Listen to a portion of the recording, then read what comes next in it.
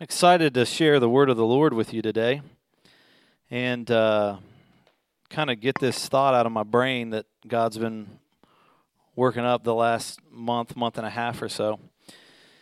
And I want to talk to you about this topic that I know you have to be very cautious when you say it. Mary Shiftmas. You got to be really careful.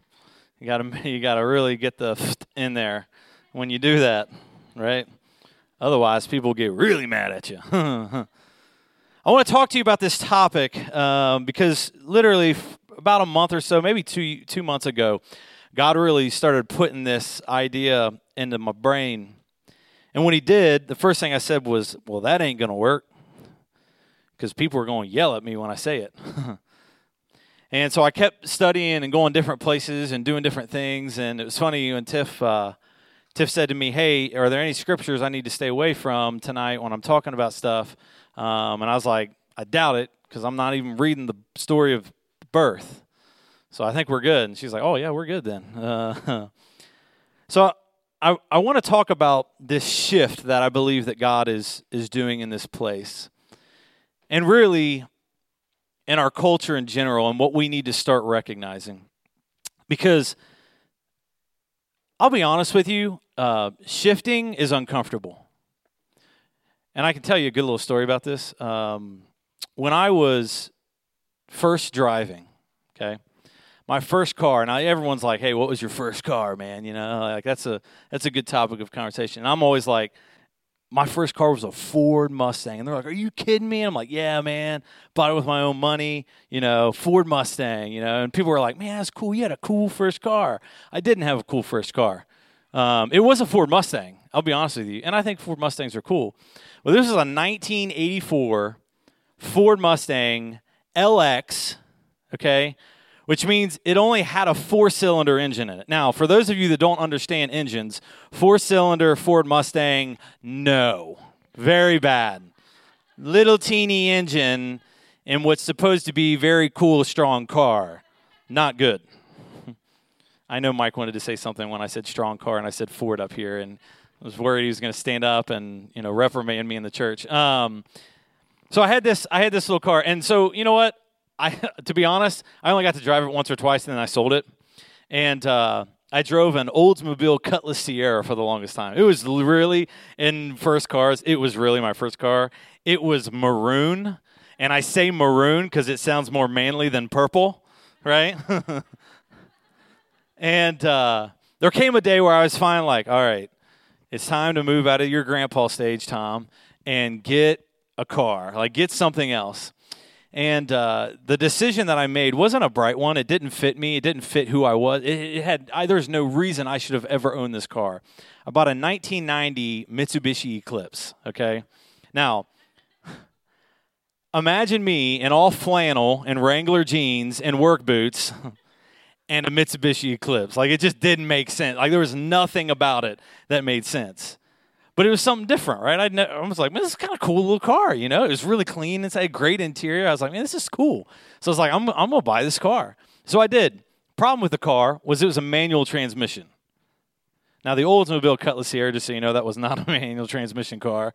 I think they probably only made it in automatic. So I never drove a Mitsubishi Eclipse before, and let alone a car that was a manual transmission. So I had to learn. So I'll tell you what my dad did. My dad, I bought the car, having no clue how to drive this car.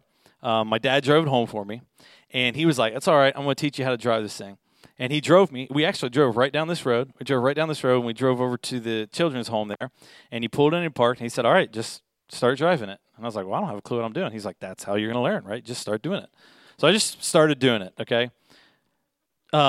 Bethany, then my girlfriend, she wasn't really thrilled with the idea of the manual transmission because I had no clue what I was doing. No clue. And there was one day that I was taking her and her sister to school because I was a good guy, and I took her and her sister to school. I would wait out in front of the house, and I would probably get really annoyed because it was taking them so long to get out of the house. And we got to a point where we were leaving, and we were right over there by Kroger in Goshen. Back then it was Thriftway, but we were parked there, and it's just a slight hill, just just a smidge of a hill. Okay? And there's a white cargo van that like gets right on top of me. Okay? And I'm so new, I'm so green at this, and I'm like, oh my gosh, I'm going to roll backwards into this guy. I know I'm going to roll backwards into this guy. Like, I just know it because I am not good at takeoff. And for those of you who've never drove a manual transmission, the takeoff is what you got to master. The rest of it, you can just flap that thing around. It doesn't matter, right? Like, it never caused me any problem. I could be going 90 down the highway and go to second. It's all good, right? But taking off, it's not good? Never mind. Don't do that. Don't do that. Taking off from nothing, and even worse, a hill, a slight hill, a hill nonetheless. It was a hill. I'm calling it a hill, okay? It was scary. And I'm just telling Bethany, this is not good. This is not good. And she's like, oh, it'll be fine. It'll be fine. You know, she's cheering me on like, you got this. You can do this, you know. She's my cheerleader. And so as soon as the light turns green, I'm like off the clutch, slamming the gas, and I am burning rubber. To the point that there is white smoke coming from these tires as I'm turning. Bethany in that moment is literally, I don't know why, she was sinking into the floorboard. Like she was not happy. So that is the reality that I had, that shifting can sometimes be uncomfortable, right? sometimes it's an uncomfortable experience, right? But it's necessary. Like, I couldn't literally just sit there all day. Eventually the cops would be like, dude, you've really got to like move this thing along, right? It can be uncomfortable. And it brought me to the whole idea to the birth of Christ, okay? Because the birth of Christ, there was a lot of shifting taking place for this to happen, right? You've all heard this story. We've talked about it many times, right? Literally, a census had to take place to bring Joseph and Mary to Bethlehem so that Jesus could fulfill prophecy. That's a shift, right? That's something that had to take place. Now, for you ladies, how many of you are interested in going for a donkey ride when you're 9 months pregnant? No takers on that, right? That's uncomfortable, right? The Magi, as she was talking about, they traveled very, very far to come see this baby. They stopped what they were doing, what they were focused on, everything that was going on to come be a part of it. It was a shift. Shepherds did the same. King Herod literally shifted the focus of his entire army to go kill any male child that was 2 years old or younger, to just kill them. That's a huge shift of focus, resources, and everything because of Jesus. Because of this birth of this child. And so when it came to our Christmas service, and it came to where God has been taking us, the first thing that he's been talking to me about has been a shift. I believe that there is a shift coming. And the reason is and we have to begin preparing and gearing ourselves up. See that here, gearing up. I talked about shifting gears before. Yeah, keep up. You're going to get this, right? He wants to shift everything in your life. He wants to rearrange everything in your life. Every single thing you can imagine. Your marriage, your children, your schedule, everything. See, the baby came and the baby messed up everything, right? Everything got shifted out of order. What they thought was order. See, the reality is that if I ask you this, how many of you in the last year have experienced some sort of shift in your life? I know I have. It's coming, if it's not already there. It's constant. It's never going to get away. And see, Jesus from his infancy, caused a shift in every single thing that is around him. So my question to you is, if Jesus hasn't shifted something already in your life, when are you going to let him? That's where we've got to get to. We got to start recognizing that if everything that Jesus ever touched, everything he ever got around, everything that he ever encountered had this enormous change, this enormous shift, this enormous change in priority and responsibility and everything, then when is your shift going to come? When is your shift going to take place? When are you going to allow him to truly become the Lord of your life who is shifting everything that you do? I believe that's where he's taking us. Amen? Amen. So I'm going to ask you to turn with me to Matthew chapter 10. And I want to talk about a couple of different topics that are maybe a little Christmassy. Last week we talked about the whole idea that we don't know nothing. So I hope you guys, your egos are starting to get a little bit better after realizing that you don't know nothing. But tonight I want to talk to you about a couple of different things and really our perspective around them, okay? If you think about it, we look at Christmas as a time of peace, right? We talk about loving your neighbor, giving gifts. I appreciate all these things. These are all good things. These aren't bad things I'm talking about, right? They're great. I love them. I enjoy them. Hoorah. I opened some gifts today, which were great. I loved them, okay? That's great. But I want you to see what Matthew 10 says because we're talking about peace, right? Here's what Matthew 10, verses 34 through 36 says. Now, this is Jesus talking. If you're looking in your Bible, it's probably red. If I had prepped them, they could probably change these words to red pretty easily, okay? So just so you know, this is Jesus talking. He says, "Do not suppose that I have come to bring peace to the earth. I did not come to bring peace, but a sword. For I have come to turn a man against his father, a daughter against her mother, a daughter-in-law against her mother-in-law.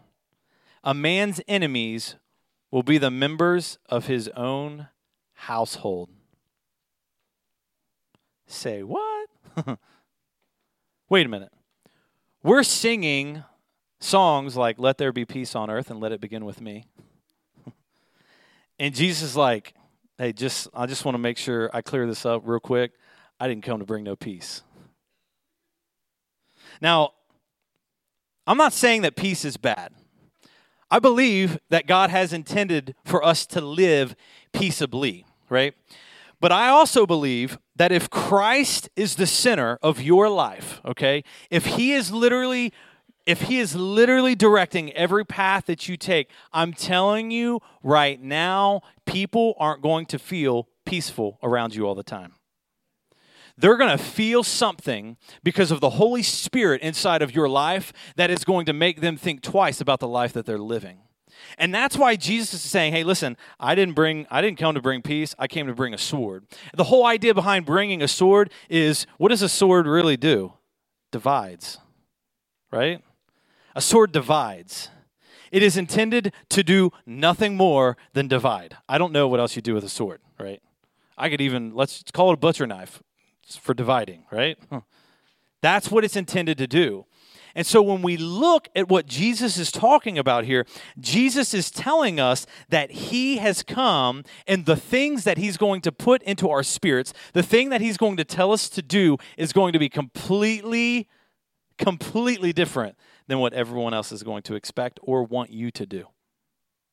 It's not going to make people always peaceful. Now, I believe that Jesus gives us peace, but the thought and the process of living a life that honors God, that follows after his commandments and after his will for your life is not always going to make everyone else around you peaceful. Right? Right? It's not always going to do this. I listened to a sermon a few years back. I'll never forget this line because it was amazing. And it was a pastor. He was actually speaking at a youth conference. And what was amazing about what he was saying is he was talking about, I have all these parents come up to me that say, man, I really want my kids just get a hold of the glory of God. I want them to be passionate. I want them to want God more than they want anything in their lives. I want them to go so deep into his presence and his holiness and his righteousness. I want them to be holy and righteous. And he looked at him and he said, no, you don't. And I was like, ooh, that's going to be dicey, right?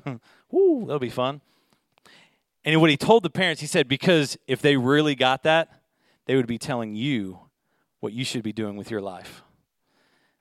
And I was like, ooh, that would not be a comfortable conversation. And the reality is that what we've done is we've allowed someone else to live that holy life, and we try to piggyback off of it. We try to piggyback off of the pastor's life. I'm just going to tell you right now, don't try to piggyback off of mine, because you are going to look way worse than when you came in here, because I ain't got it together. Not yet. Not ever. We find ourselves trying to attach to people or to things, and the reality is we need to be connecting with Jesus.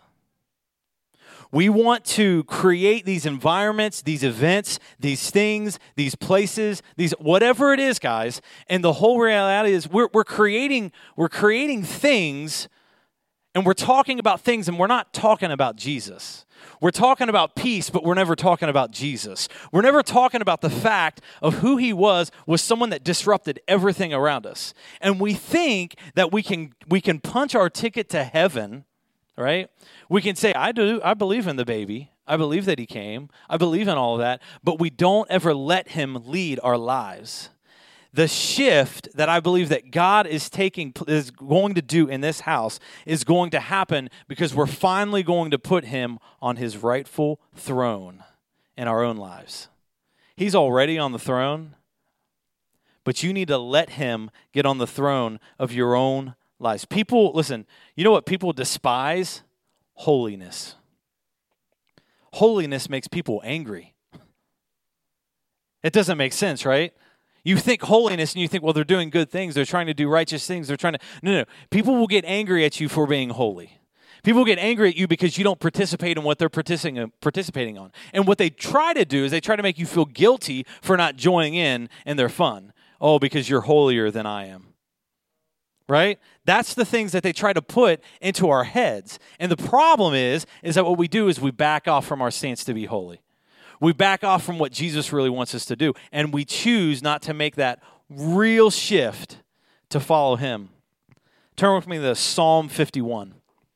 Psalm 51. We talk about peace. And we talk about how Jesus really didn't come necessarily to bring peace. That it immediately caused the division, even within the religious, right? A division within the religious about what was taking place. The next thing I want to talk to you is about joy. Because I do believe that a big part of this shift is we have to get back to being joyful. Joyful.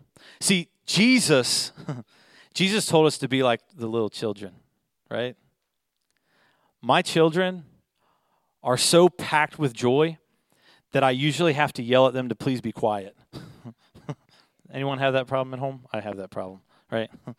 So joyful that I'm like, I can't even think you're so joyful. I don't say it like that. It would probably sound a lot better if I said it like that. That's not typically how I say it. Again, don't piggyback on this guy. I got it all wrong, guys. Joy. Psalm 51. We're going to read verses 12 through 17. It says this. Restore to me the joy of your salvation, and grant me a willing spirit to sustain me. I want to talk about a whole lot more here, but I just want you to hear that, guys. Restore unto me the joy of my salvation. You've heard that before. Many pastors and preachers have probably talked about it, and they're going to talk about it way better than I ever could. But I want this to sink into your spirit, that the salvation that you carry should bring with it joy. And if it's not bringing joy with it, we need to get recalibrated, right? We need to get recalibrated, because the fact that we aren't going to a life, an eternity of torment, that's something to be joyful about. That's something to be excited about. And so this writer is telling them, God, restore to me the joy of your salvation. But this is where I think we need to get to. Grant me a willing spirit. See, it's one thing to capture the joy and the salvation of the Lord, but to stay in a spirit with a mentality that says, I'm not going to leave this place, God. I'm not going to let something else distract me. I'm not going to let something else pull me out of here. I'm not going to let something else take me in a place that I'm not supposed to be, because I'm going to have a spirit that is going to be willing to submit to your will and your purposes for my life. That happens when we walk in the joy of salvation. I want to keep reading what it says here. It says, "Then I will teach transgressors your ways, so that sinners will turn back to you." People talk about why isn't the church really leading people to Jesus? Why don't we, we talk about this in discipleship all the time. How many people of you in the last year had someone come to you and actually try to get you to believe in Jesus? Someone you didn't know, total stranger who walked up and tried to introduce you to Jesus. The problem is when we really ask ourselves that question, it didn't really happen. In the last year, how many Christians are there? It's supposed to be a lot of us, right? I don't know the number. I'd have to check. I don't quite know. But when we look at this, he's saying, "Then I will," right? He's saying, "Then I will." "Then I will" ties back to that previous verse, right? If I have the joy of my salvation, guess what I'm going to do? I'm going to teach transgressors your ways. I'm going to do that so that sinners will turn back to you. I believe that the one of the main reasons why we aren't winning people to Jesus is because we've lost the joy of our salvation. We've lost the fact that he is intended for us to walk in joy. We're walking around like this. Man, really thought I was going to get that. Woe is me, right? We're all sad, and we're just sad. And I thought it was going to be perfect. I thought Jesus was going to do it all. I don't know how long I can keep kicking like that, guys. I'm going to pull something, okay? That's what we do. We're walking around like a people who don't understand that we serve Jesus Christ, the God of all gods, the God who understands and came and died as a sacrifice for us. We're forgetting the fact that he did that. And we're finding ourselves having pity for ourselves for silly things. Oh, man, ran out of toilet paper again. Right? We're getting mad. We're kicking the dog on the way out. We're spitting in the goldfish bowl, right? We're just mad at the world, right? That's not what we're supposed to be. That's not what we're supposed to be. It says here, "Deliver me from the guilt of bloodshed, O God. You who are God, my Savior, and my tongue will sing of your righteousness. Open my lips, Lord, and my mouth will declare your praise. You do not delight in sacrifice, or I would bring it. You do not take pleasure in burnt offerings. My sacrifice, O God, is a broken spirit, a broken and contrite heart. You, God, will not despise." See, we sing joy to the world, right? The Lord has come. Let earth receive her King. Let every heart prepare him room. And there's more words after that, just so you know. You have to look up the song. Trust me. We're singing these things, but are we preparing room for him? Are we truly making plans already for next year for what we want to see happen in our lives, in our spiritual lives? Not in your career, not in your children's lives, but in our spiritual lives. What are you longing for next year? What are you looking for? See, the whole problem with this joy is we have so many glimmers of hope with it, but we lose the motivation, we lose the passion, we lose the focus, whatever it is, right? You might have a moment here on a Saturday night where you say, "You know what? This is it. This is time for change. I'm not going to keep living like this. I'm going to make a difference. I'm going to get into my word. I'm going to do all this." And then guess what? You walk out the door and you're like, "Oh, yeah, that's going to be tough." That's gonna take, and then we lose connection with it. And we lose connection with the joy of our salvation because we get disconnected. We get disconnected from the body and we get disconnected from Jesus because we place him somewhere that he's not intended to be. We've lost the joy of knowing this Savior, the joy of recognizing who he is, and we need to shift our priorities, guys. We need to get back to the place where Jesus Christ, not Jesus the baby in the manger, but Jesus Christ on the throne is the center of our lives. Turn with me to Ephesians chapter 4. Ephesians chapter 4 is what I believe wraps this up, okay? Ephesians chapter 4 is really the shift that we're talking about and the shift that I believe that we need to make as we move into what God is wanting to do here. chapter 4, verses 21 through 24 says this. When you heard about Christ and were taught in him in accordance with the truth that is in Jesus, you were taught with regard to your former way of life to put off your old self. I'm going to say that again. To put off your old self, which is being corrupted by its deceitful desires. You know, there's a lot of people that say, I'm just trying to follow my heart. Guess what? Your heart is evil. That's what the word says. It's deceitful. Don't follow your heart. Follow the Spirit of God.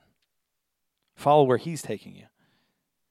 It says, to be made new in the attitude of your minds and to put on the new self, created to be like God in true righteousness and holiness. Churches all over the nation tomorrow are going to be spending time recognizing that Jesus Christ was born. There's going to be great programs. There are going to be some adorable children singing. It's going to be beautiful. I'm going to be honest with you. There are some amazing programs. I've seen some of them. Some of them were doing them last week. They are absolutely adorable, okay? Here's the deal. I don't want you walking out of here today saying, you know what? Jesus did come. It was cool that he came. He was a baby. Cool. That's not what I want you to do. I want you to walk out of here recognizing that not only did he come, I don't want you to recognize who he was. I want you to recognize who he is. Because Jesus Christ, he did so much for you. And he wants so much for you. And if you're going to experience the best that life has for you, it's not going to be in what everyone else is going to tell you. I'm telling you, it's going to be in Jesus. And we have to make a shift as a people, as a church, as a body, to say he is going. Listen, the church of God in general, listen, we can be a church that is just okay with status quo. We can come in here, we can do this thing, we can give, we can talk about, hey, I went to church, we can do all that. And I tell you what, it's just going to be a big old waste of my time. I don't care about any of that. What I care about is getting Jesus Christ shifted in the place that he is going to take me where he wants me to go. Not where my career wants me to go. Not even where my family wants me to go. Where he wants me to go. See, when we allow him to truly take the reins and allow him to really do that, let me tell you, that whole shift, it will change everything around you, right? The baby Jesus, what did he change? Everything. I'll just go ahead and answer that for you. Everything. He changed everything. What did he do? He was born. And see, you are sitting there today, many of you thinking that you've got to do some big, colossal, monumental, you've got to build this, you've got to give to this, you've got to, whatever it is. And I'll tell you what you need to do. You need to shift Jesus back to be the center of your life. That's what you need to do. There's nothing else you need to do. There's no big program you need to go through. You don't need to go through a 12-step program, a 10-step program, a 2-step program. What you need to do is you need to shift Jesus back into the center of your life. The whole purpose of what we do here as a church is literally to get focused back on the simplicity of who Jesus was. The simplicity of what he was. That's why we don't have big lights. We don't have big shows. We don't have all of that stuff. Why? Because there are great churches that already do that. I don't need to fill that gap for someone else.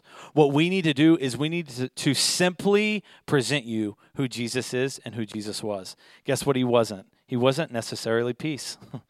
Sometimes he brought a sword. And I'll tell you that what will happen is if you allow Jesus to really come into your life, where you make a decision to change, here's what's going to happen. It's going to cut you like a sword. There's going to be this side of you that you want to hold on to, and you know what he's going to do? He's going to cut it off of you. And you're going to try to scramble, and you're going to try to grab for it, and he's just going to keep cutting it off of you. Because guess what? That's not what Jesus wants for you. And when you put him into that place, he's going to mess it all up. Everything that you thought was right is going to be wrong. That's the shift that's coming. And I believe that if we really open ourselves up to it, I believe it will change everything that we do, everything that we say, every place that we go. Listen, this shift is not only about believing in Jesus, right? It's about putting on this new self. No more excuses, right? Well, it's just really hard, right? No more lies. I'm going to do better tomorrow, right? No more complacency. Listen, we put Jesus in there ain't going to be a spot for complacency if you really let him do it. And I want to share with you a little bit about my story, okay? I got saved when I was 9 years old, okay? Just a little dude. Probably about right there, right? 9 years old, I got saved. Just so you know, at 9 years old, I hadn't done really anything too crazy. I don't think I'd done anything crazy at all. My biggest concern was that I had Brian to look up to as a brother, right? So I needed Jesus, guys. I needed something to look up to, right? And so I accepted Jesus at 9 years old. Next week I was baptized, right? It was like that in my church growing up. And so I kind of lived this Jesus thing. And then about 10, 11 years later, all of a sudden, I recognized who Jesus was. Because, see, for me, he was baby in a manger, came for my sins, cashed my ticket to heaven. Cool. I'm in. Cha-ching. I got a Bible that's got the name and date on when it happened, so that's my proof. That's my ticket, right? Come to find out, you won't have that ticket. I'm just telling you right now, okay? That old Bible is not gonna necessarily do it. Here's what happened with me. I got to a place, Bethany and I got to a place in our marriage where at a very young age, I knew that there was going to be more, right? And I could see that in my wife. And I could see that because every single thing that she did, she prayed about, right? I've told you guys that many, many times. She prays about everything. There's nothing that girl does not pray about. I'm just telling you right now. If you ask her what's for dinner, she's going to be like, I'm going to pray about it. She might not do that. But she prays about everything. And so as I started learning more about her, I was like, man, this girl really sees God about a lot of stuff, you know? Lots of stuff, even me, right? And what happened is we together began to pray because here's what happened. We wanted to learn what God had for us. We wanted to learn it for ourselves. We didn't, because listen, both of us grew up in great Christian homes. Both of us. And so here's what happened is we had two sets of beliefs about Jesus and God and all these different things. And so what we did is we finally got to a point, and literally it was in our bedroom, and I remember us kneeling down to pray, and we said, here's what we're going to do. We're just going to pray that God begins to reveal his word to us, that he begins to show himself to us, that we no longer become reliant on someone else to teach us the word of God. We want the Holy Spirit to begin to show us. And let me tell you what happened. When I asked the Holy Spirit to really enter in, right, and to really start showing me what this Word of God meant, I couldn't get my face out of it. There were days that I was just like, in it. She'd be going to bed, and I'm still in the Word of God. And it's just speaking to me, and it's speaking to me, it's speaking to me. What happened was there was a shift that took place. And when that shift took place, it changed everything. And what I'm telling you is if you know Jesus and you haven't encountered that type of shift yet, it's coming. I believe that. I believe that it's coming. I believe that he's ready to do it to you. I believe that if you would just open up your heart and say, Holy Spirit, do what you want with my life, it will change everything. Everything. It'll change your schedule. It'll change your heart. It'll change where you go. It'll change what you do. It will change everything. But we need to, guys, we need to make that shift, right? I could have stayed in first gear for a really long time. Those tires were smoking pretty good. I mean, I could have just let them rip, right? But eventually, I had to shift. And too many of us are driving in first gear. And unfortunately, we're not even revving out the RPMs in first gear, guys. We got to get committed to this whole Jesus thing. We can't keep doing it the way we've been doing it. We need to get all in, right? All in. That's what he wants. He doesn't want lukewarm, guys. All in. I'm going to ask you to stand with me as we get ready to close. God, there is nothing more that he would want this year. No greater gift, no greater experience than for you to actually shift and allow him to become the Lord of your life. More than you've ever known him to be before, more than you've ever allowed him to be before, but to truly shift him where he's supposed to be. Because I'm telling you guys, when I did it, it messed me up. It messed me up in so many ways. And it's all good, just so you know. Some people don't like it. Some people get angry about it. Some opportunities that maybe I had left me. You know, I had a great opportunity once. I was working at this place, and they had big things for me. I mean, they were talking about huge opportunities. And then I started seeing them do some things that were completely unethical, completely wrong, just horrible. And I said to them, hey, guess what? That ain't going to work for me. And they're like, just trust me, it'll be all right. I was like, no, not for me. It's not going to be all right.